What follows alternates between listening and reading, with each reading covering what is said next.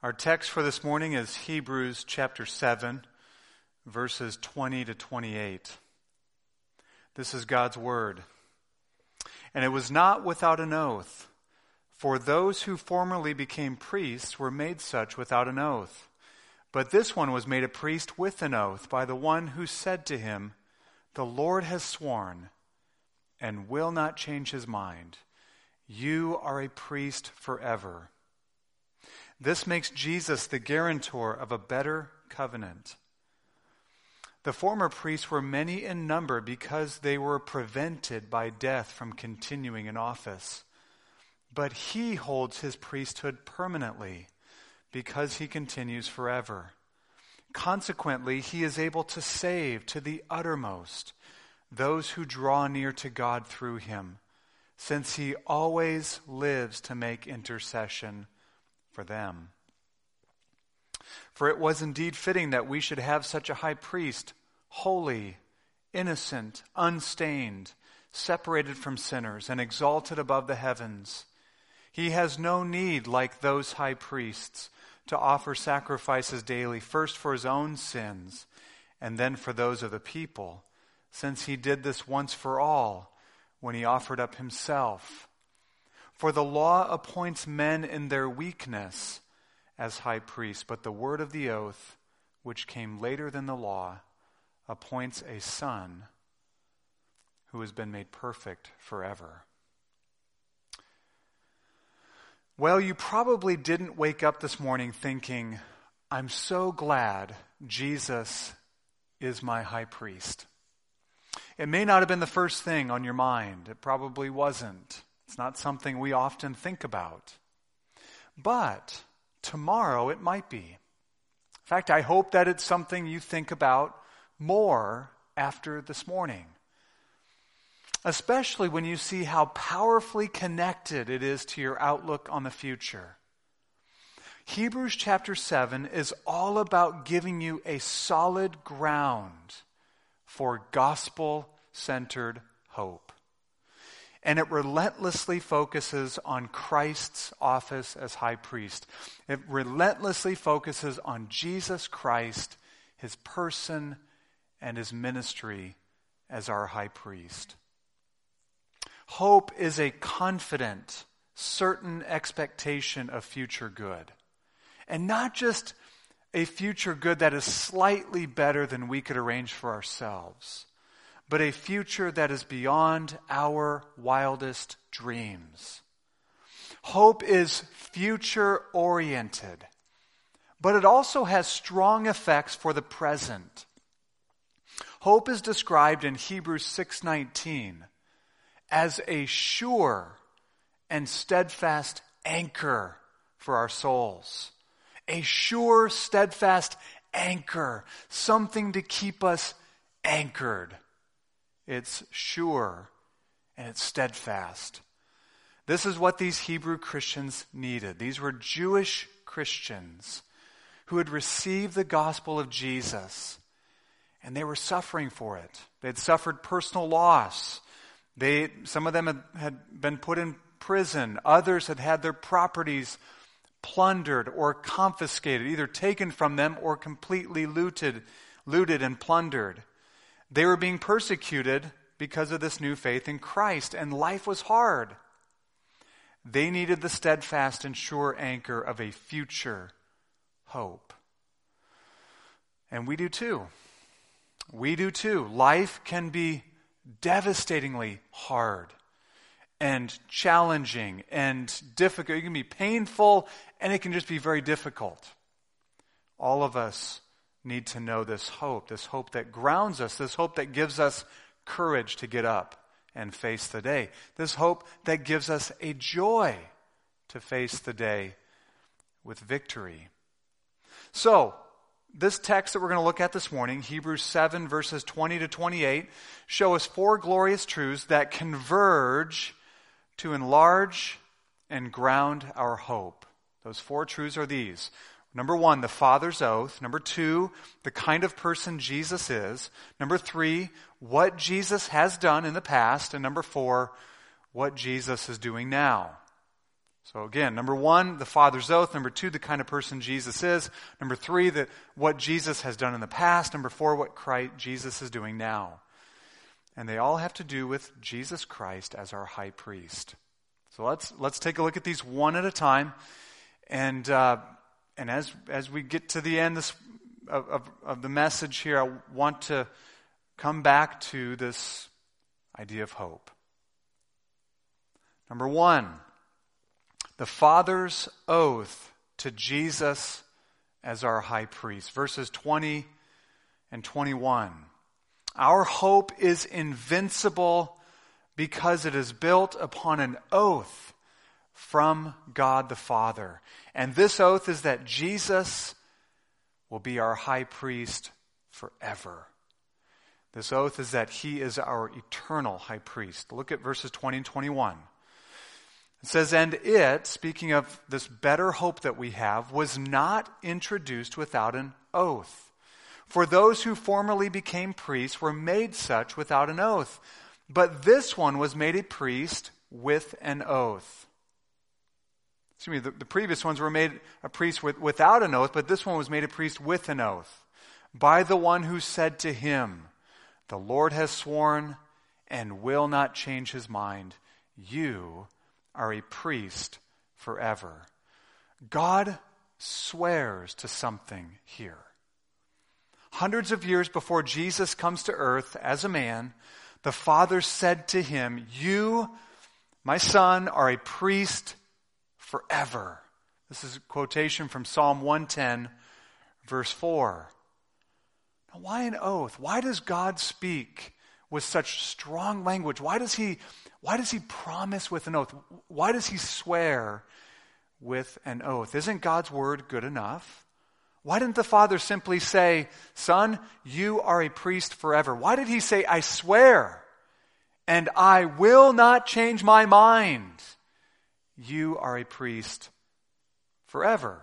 Clearly, he's upping the ante.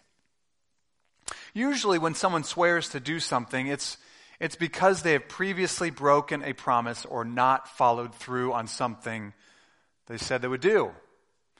When my son says, Daddy, I swear I will do it this time. I will follow through this time. It's usually because I just got done telling him, you didn't follow through last time. So he says, Daddy, I swear I will this time.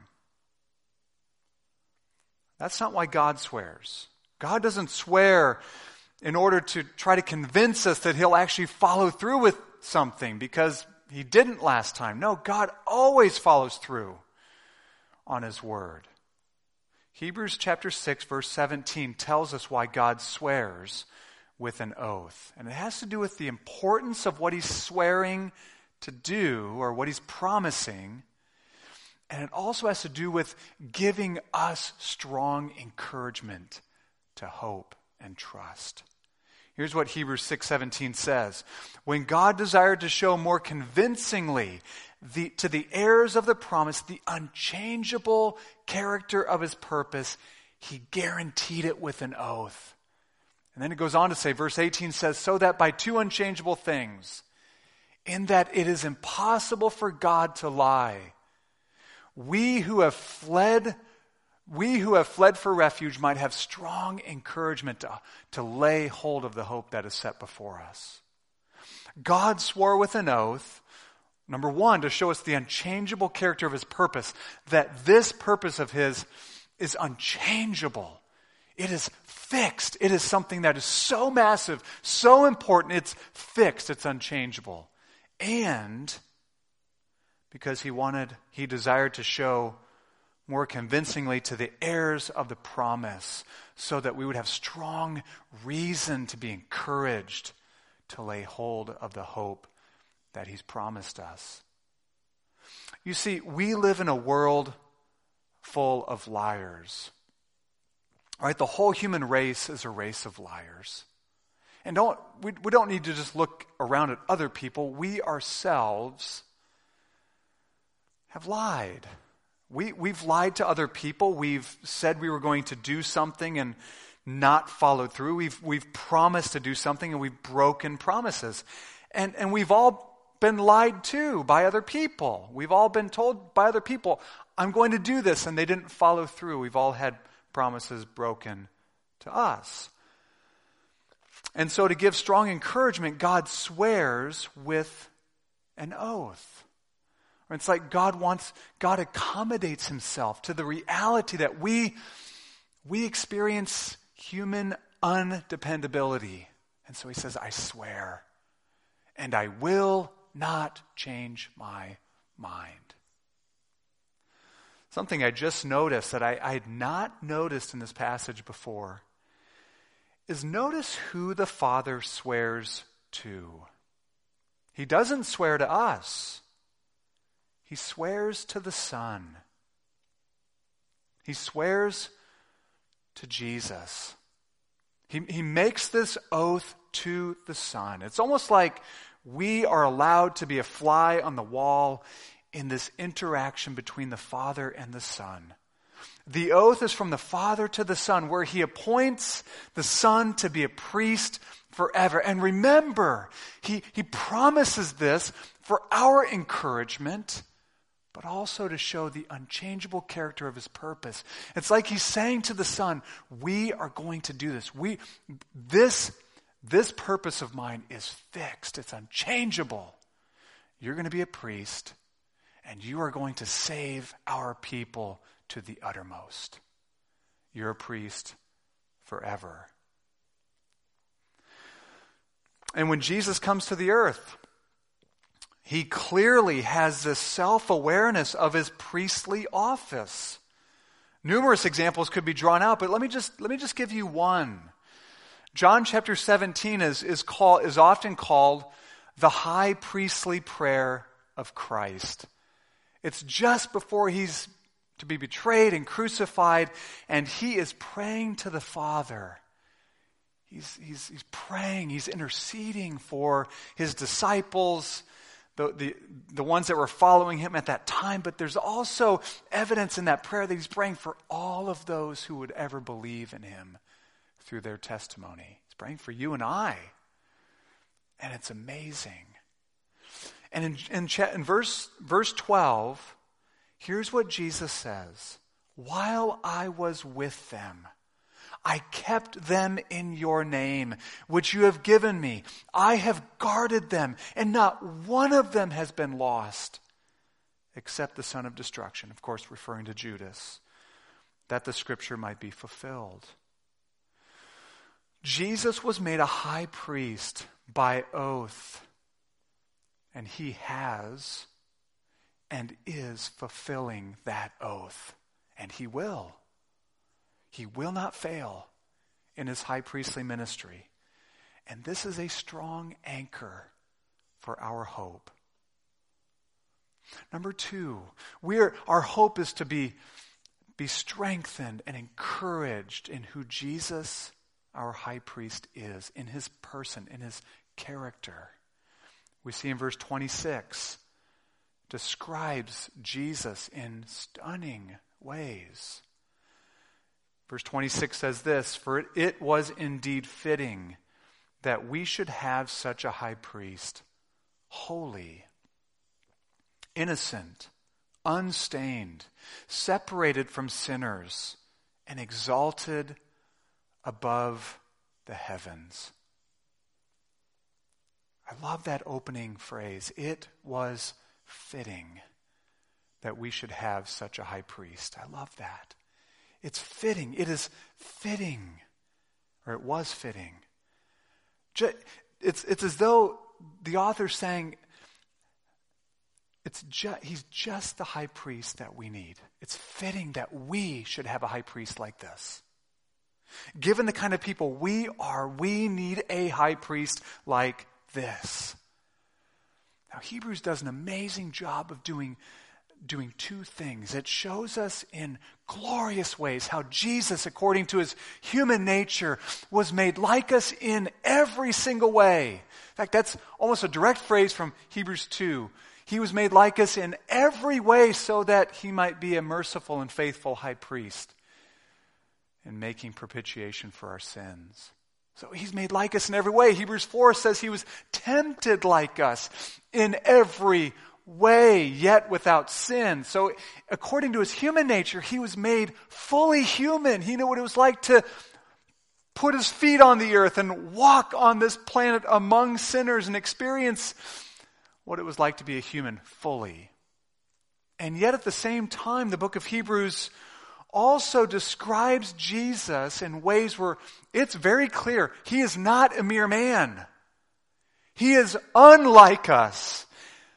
And it's very obvious why. He is not only fully human, but he is also fully the uncreated God who's always existed. And that's what we see here. In verse 26, it shows us that our high priest, he's made like us in every way according to his human nature, but he's God. And it shows us how Jesus is unlike us. And it's good news. We need a high priest like this. Let's go through the way that Jesus, our high priest, is described. Jesus, our high priest, is holy. He is holy. He is uniquely God's Holy One. He is set apart to God and for God's service. He is holy, whereas you and I, in and of ourselves, we are unholy. We are ungodly. We are not, in and of ourselves, are not set apart for God's purposes. And we need a high priest who's holy. Jesus, our high priest, is holy. Next it says he is innocent. Jesus, our high priest, is innocent. Literally, it means he is without evil. Jesus is completely without evil. Whereas you and I, in ourselves, and according to nature, we are evil in our motives and actions. Remember when Jesus, talking to his disciples in the Sermon on the Mount about prayer, he says, if you who are evil know how to give good gifts to your children, how much more will your Father in heaven give good things to those who ask him? He says, you're evil, and you know how to give good things to your children. Of course, this isn't somehow denying the fact that we are made righteous in God's sight with the very righteousness of Christ. It just means in and of ourselves we are, according to nature, we are evil and unholy. Jesus, though, is innocent, perfectly innocent, without stain of sin at all. He is good through and through. He is innocent. He is without guilt. Next it says Jesus, our high priest, is unstained. The high priest in the Old Testament had to be completely clean externally, right? Ceremonially. They had to go through the rituals to be clean externally. Jesus is unstained, perfectly clean, stainless internally. While all human beings are depraved because of sin. I mean, sin has affected every part of us. It's corrupted us to the core. Jesus walked the earth for 33 years, but was completely immune to the stain of sin. And because Jesus is described as holy, innocent, unstained, he is separated from sinners, it says. Though he put on flesh in his incarnation for our sake, he is separate in his person and character from sinful human nature. He is separated from sinners. Finally, Jesus, our high priest, is described as exalted above the heavens. This speaks of the triumph of Christ's resurrection, of his ascension, of his glorification, of his present enthronement at God's right hand. Remember back from Hebrews chapter 1, verse 13, when the Father speaks to the Son and says, "Sit at my right hand until I make your enemies a footstool for your feet." Quoting Psalm 110, verse 1. Jesus is not only our high priest, but he is a high priest who is also our king and our Lord, who is exalted above the heavens. This is what our high priest is like. I mean, going back to chapter 2, when it describes our high priest as merciful and faithful, made like us in every way. Yes, he is that. But let's not forget, he's holy, unstained, innocent, separated from sinners, exalted above the heavens as well. Your hope and your trust in Christ will be limited by what you know of him. Think about this. Would you trust a complete stranger? Would you give $10,000 to a complete stranger and trust them by giving them your bank account information that they would go put it in the bank for you? Well, you'd be foolish to do that. Would you, if you scarcely knew somebody, do that? Here's $10,000. Here's my bank account information. Please go deposit it for me. No, you wouldn't do that. What about if you knew somebody, but you knew that they were not trustworthy? Of course not. But what if it was your best friend that you knew inside and out, and they had impeccable character? Well, yeah, you trust them. Jesus, the Holy One, who is innocent and unstained and separated from sinners and exalted above the heavens, he is trustworthy. He is a strong anchor for our hope. Number 3, let your hope be encouraged in what Jesus, our high priest, has done. What he has done in the past. This is something that's done. Verse 27 says, he has no need, like those high priests, to offer sacrifices daily, first for his own sins and then for those of the people, since he did this once for all when he offered up himself. Jesus, our high priest, self-consciously offered up himself.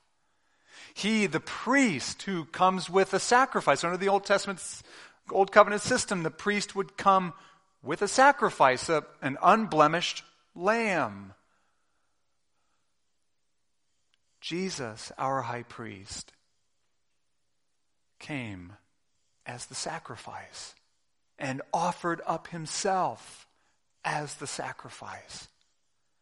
In John chapter 10, Jesus says these epic words. I love these words from Christ. He says, nobody takes my life from me. I lay it down of my own accord. I have the authority to lay it down, and I have the authority to take it up again. This charge I receive from my Father. And he does this. Notice verse 27, right? Just like the Old Testament priests, they would offer sacrifices for the people. Jesus offers up himself for the people, or for his people. Now, if you have trusted in Christ,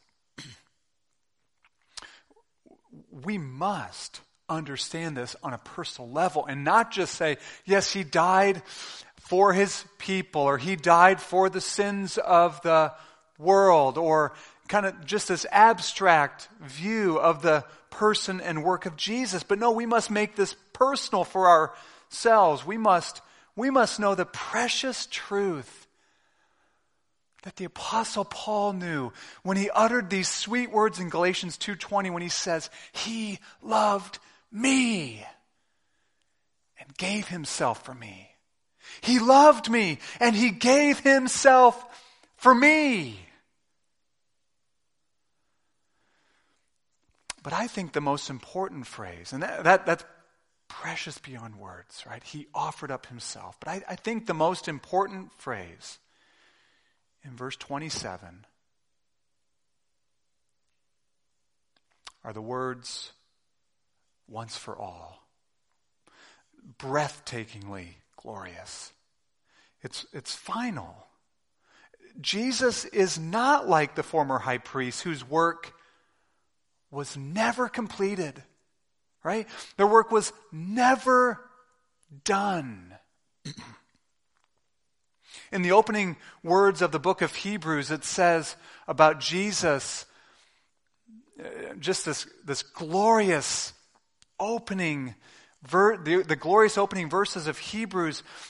One thing that it says is, after making purification for sins, he sat down. Jesus sat down.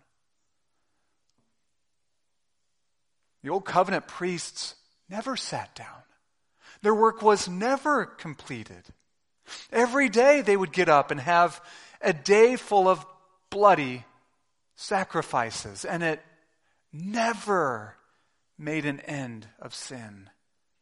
But Jesus, by offering up himself once for all, has put away all the sins for all of his people for all time. For all time. Once for all. It's done. There are no more sacrifices for sin.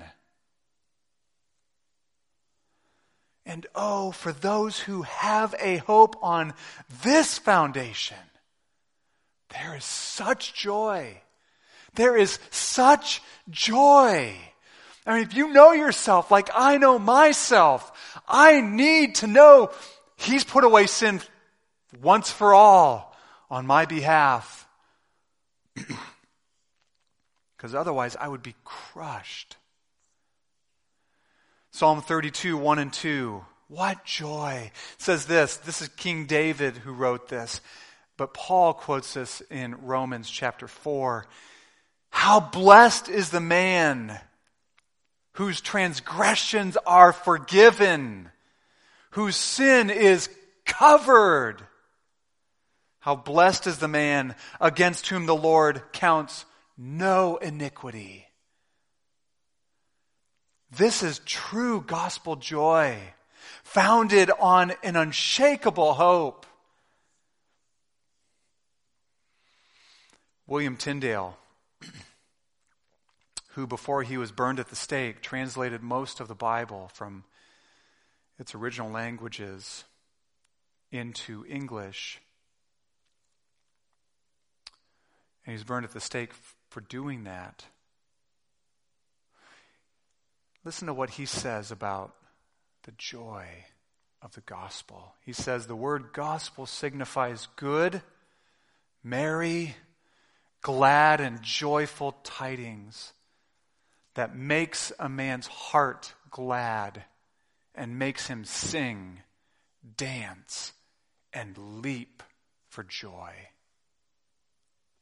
There is no other sacrifice for sins. There's no other sacrifice that's needed.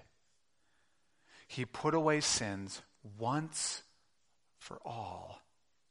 And that's why, if you are in Christ, there is therefore now, or there's not now or ever condemnation for you. Because Christ bore it and took it for you. Jesus took it, and he took it all, and you are free and forgiven forever in Christ. Jesus said, he who the Son sets free is free indeed. And he's in the context of John 8 where he says that, it's talking about sin. This is true, glorious, wonderful, joy-producing, hope-filling freedom. Jesus said, his final words in the Gospel of John, his final words on the cross, I should say, he said, it is finished. And it is. Christ's finished work on the cross, what an anchor for our hope. Number 4, our hope is to be enlarged in what Jesus, our high priest, is presently doing right now. right now, what is he doing? Verses 23 to 25. Our hope is invincible because of the permanent and perpetual intercession of Jesus, our high priest. Here's what verses 23 to 25 say. The former priests were many in number because they were prevented by death from continuing in office. But he holds his priesthood permanently because he continues forever. Consequently, he is able to save to the uttermost those who draw near to God through him, since he always lives to make intercession for them. Jesus holds his priesthood permanently, it says. He continues forever. He always lives to make intercession. These are such strong phrases meant to be the solid foundation under us. There's a sense of permanence to his intercessory work. It goes on forever. And get this, it goes on without break. When you intercede, if you truly intercede for someone in prayer, that's work. Whether it's for your children or your spouse or a friend or someone, coworker. When you intercede for someone, that is work. And if you've ever done that, you get done, you're tired emotionally, sometimes even physically. It can be exhausting. Jesus' intercessory ministry goes on without break. He always lives to make intercession. Jesus' ministry as high priest is one of permanent, perpetual intercession. He stands before God the Father on your behalf, on my behalf. And notice who Jesus makes intercession for. It's not for everyone in the world. It's not for everyone in the world. It's for those who draw near to God through him. It's for those that come to God through Christ. He intercedes for them. And I think this drawing near, although I certainly think we can apply it to drawing near to God day after day after day, just as believers, I think what is particularly in view is the drawing near to God through Christ for salvation.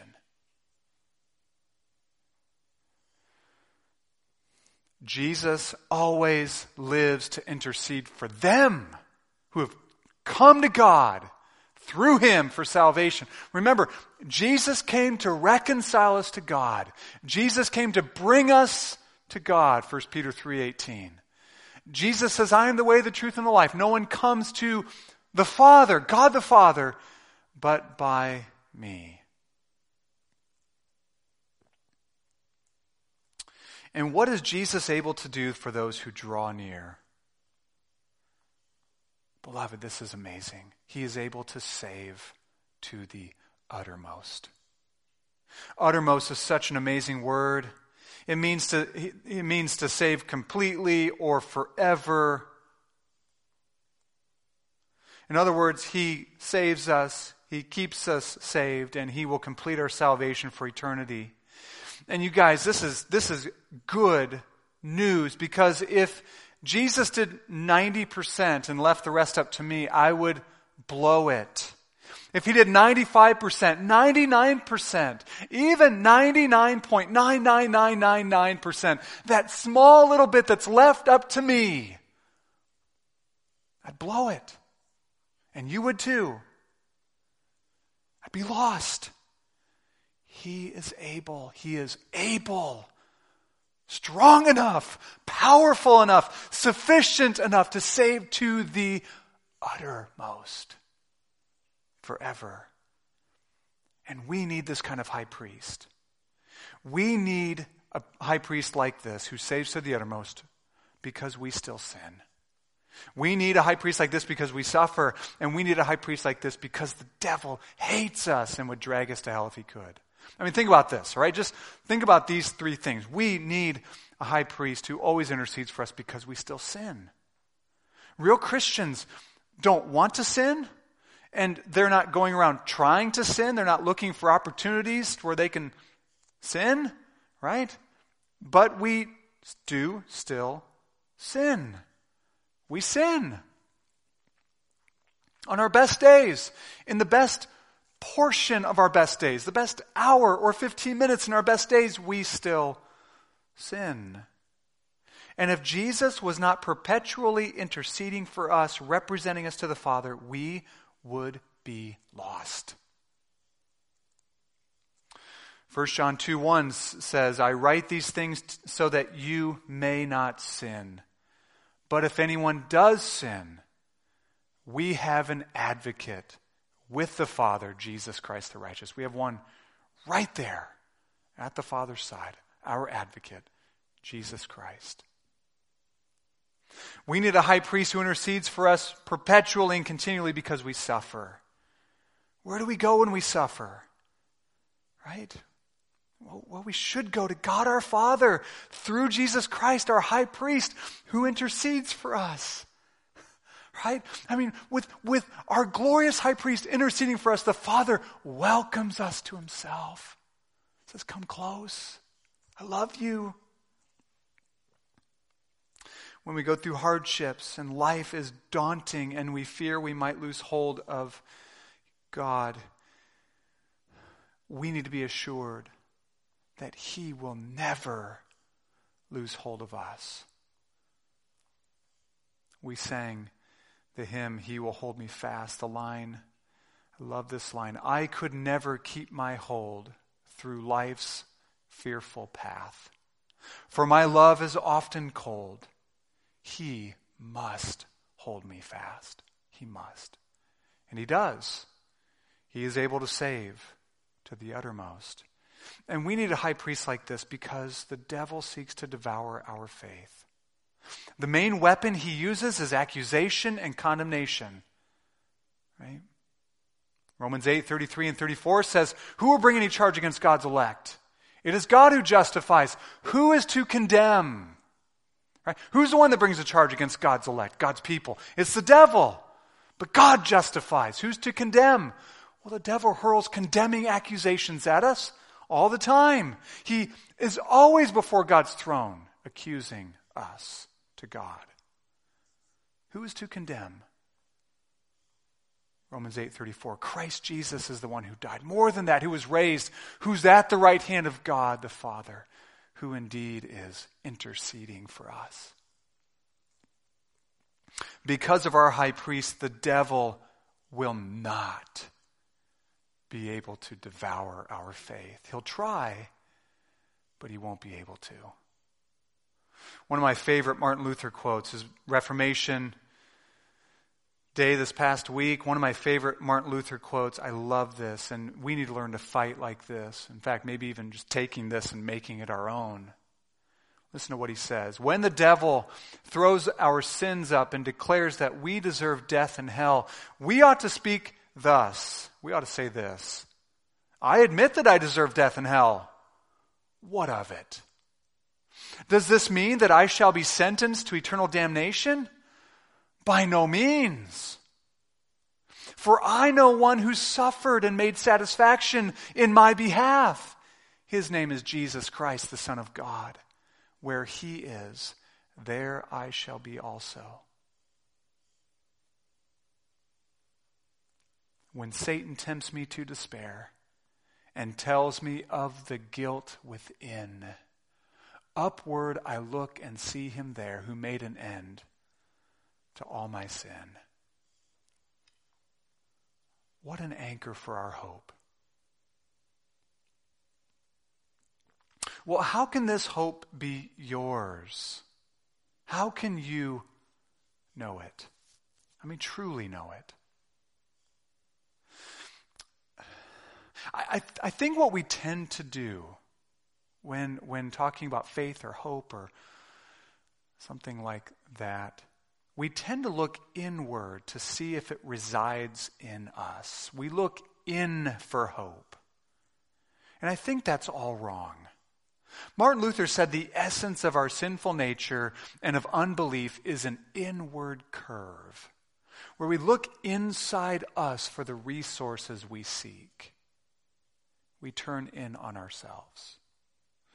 The certainty of these things lie outside of us, right? This passage is relentlessly pointing us away from us and outside of us to God and his oath and to Jesus and who he is and what he's done and what he's doing now. Right? It turns us outward and upward. It lies in God's sure word of oath. It lies in the perfection of Christ's person and character. Our hope lies in the finished once for all sacrifice for us that can never be undone. Our hope lies in the perpetual, permanent, eternal intercession of Christ for us. The words we sang from the hymn Before the Throne. Upward I look and see him, speaking of Christ our high priest.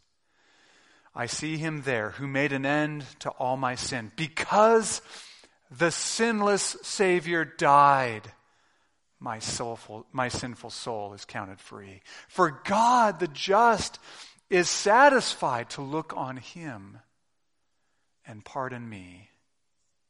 Don't look in for hope. Look up. Look up. Fix your gaze on Jesus. Fix your hope on Christ, your high priest. Fix your gaze on him and let your hope rise. Keep fixing your hope on Jesus, your high priest, and let your hope be strengthened. A sure and steadfast hope, which is able to anchor your soul.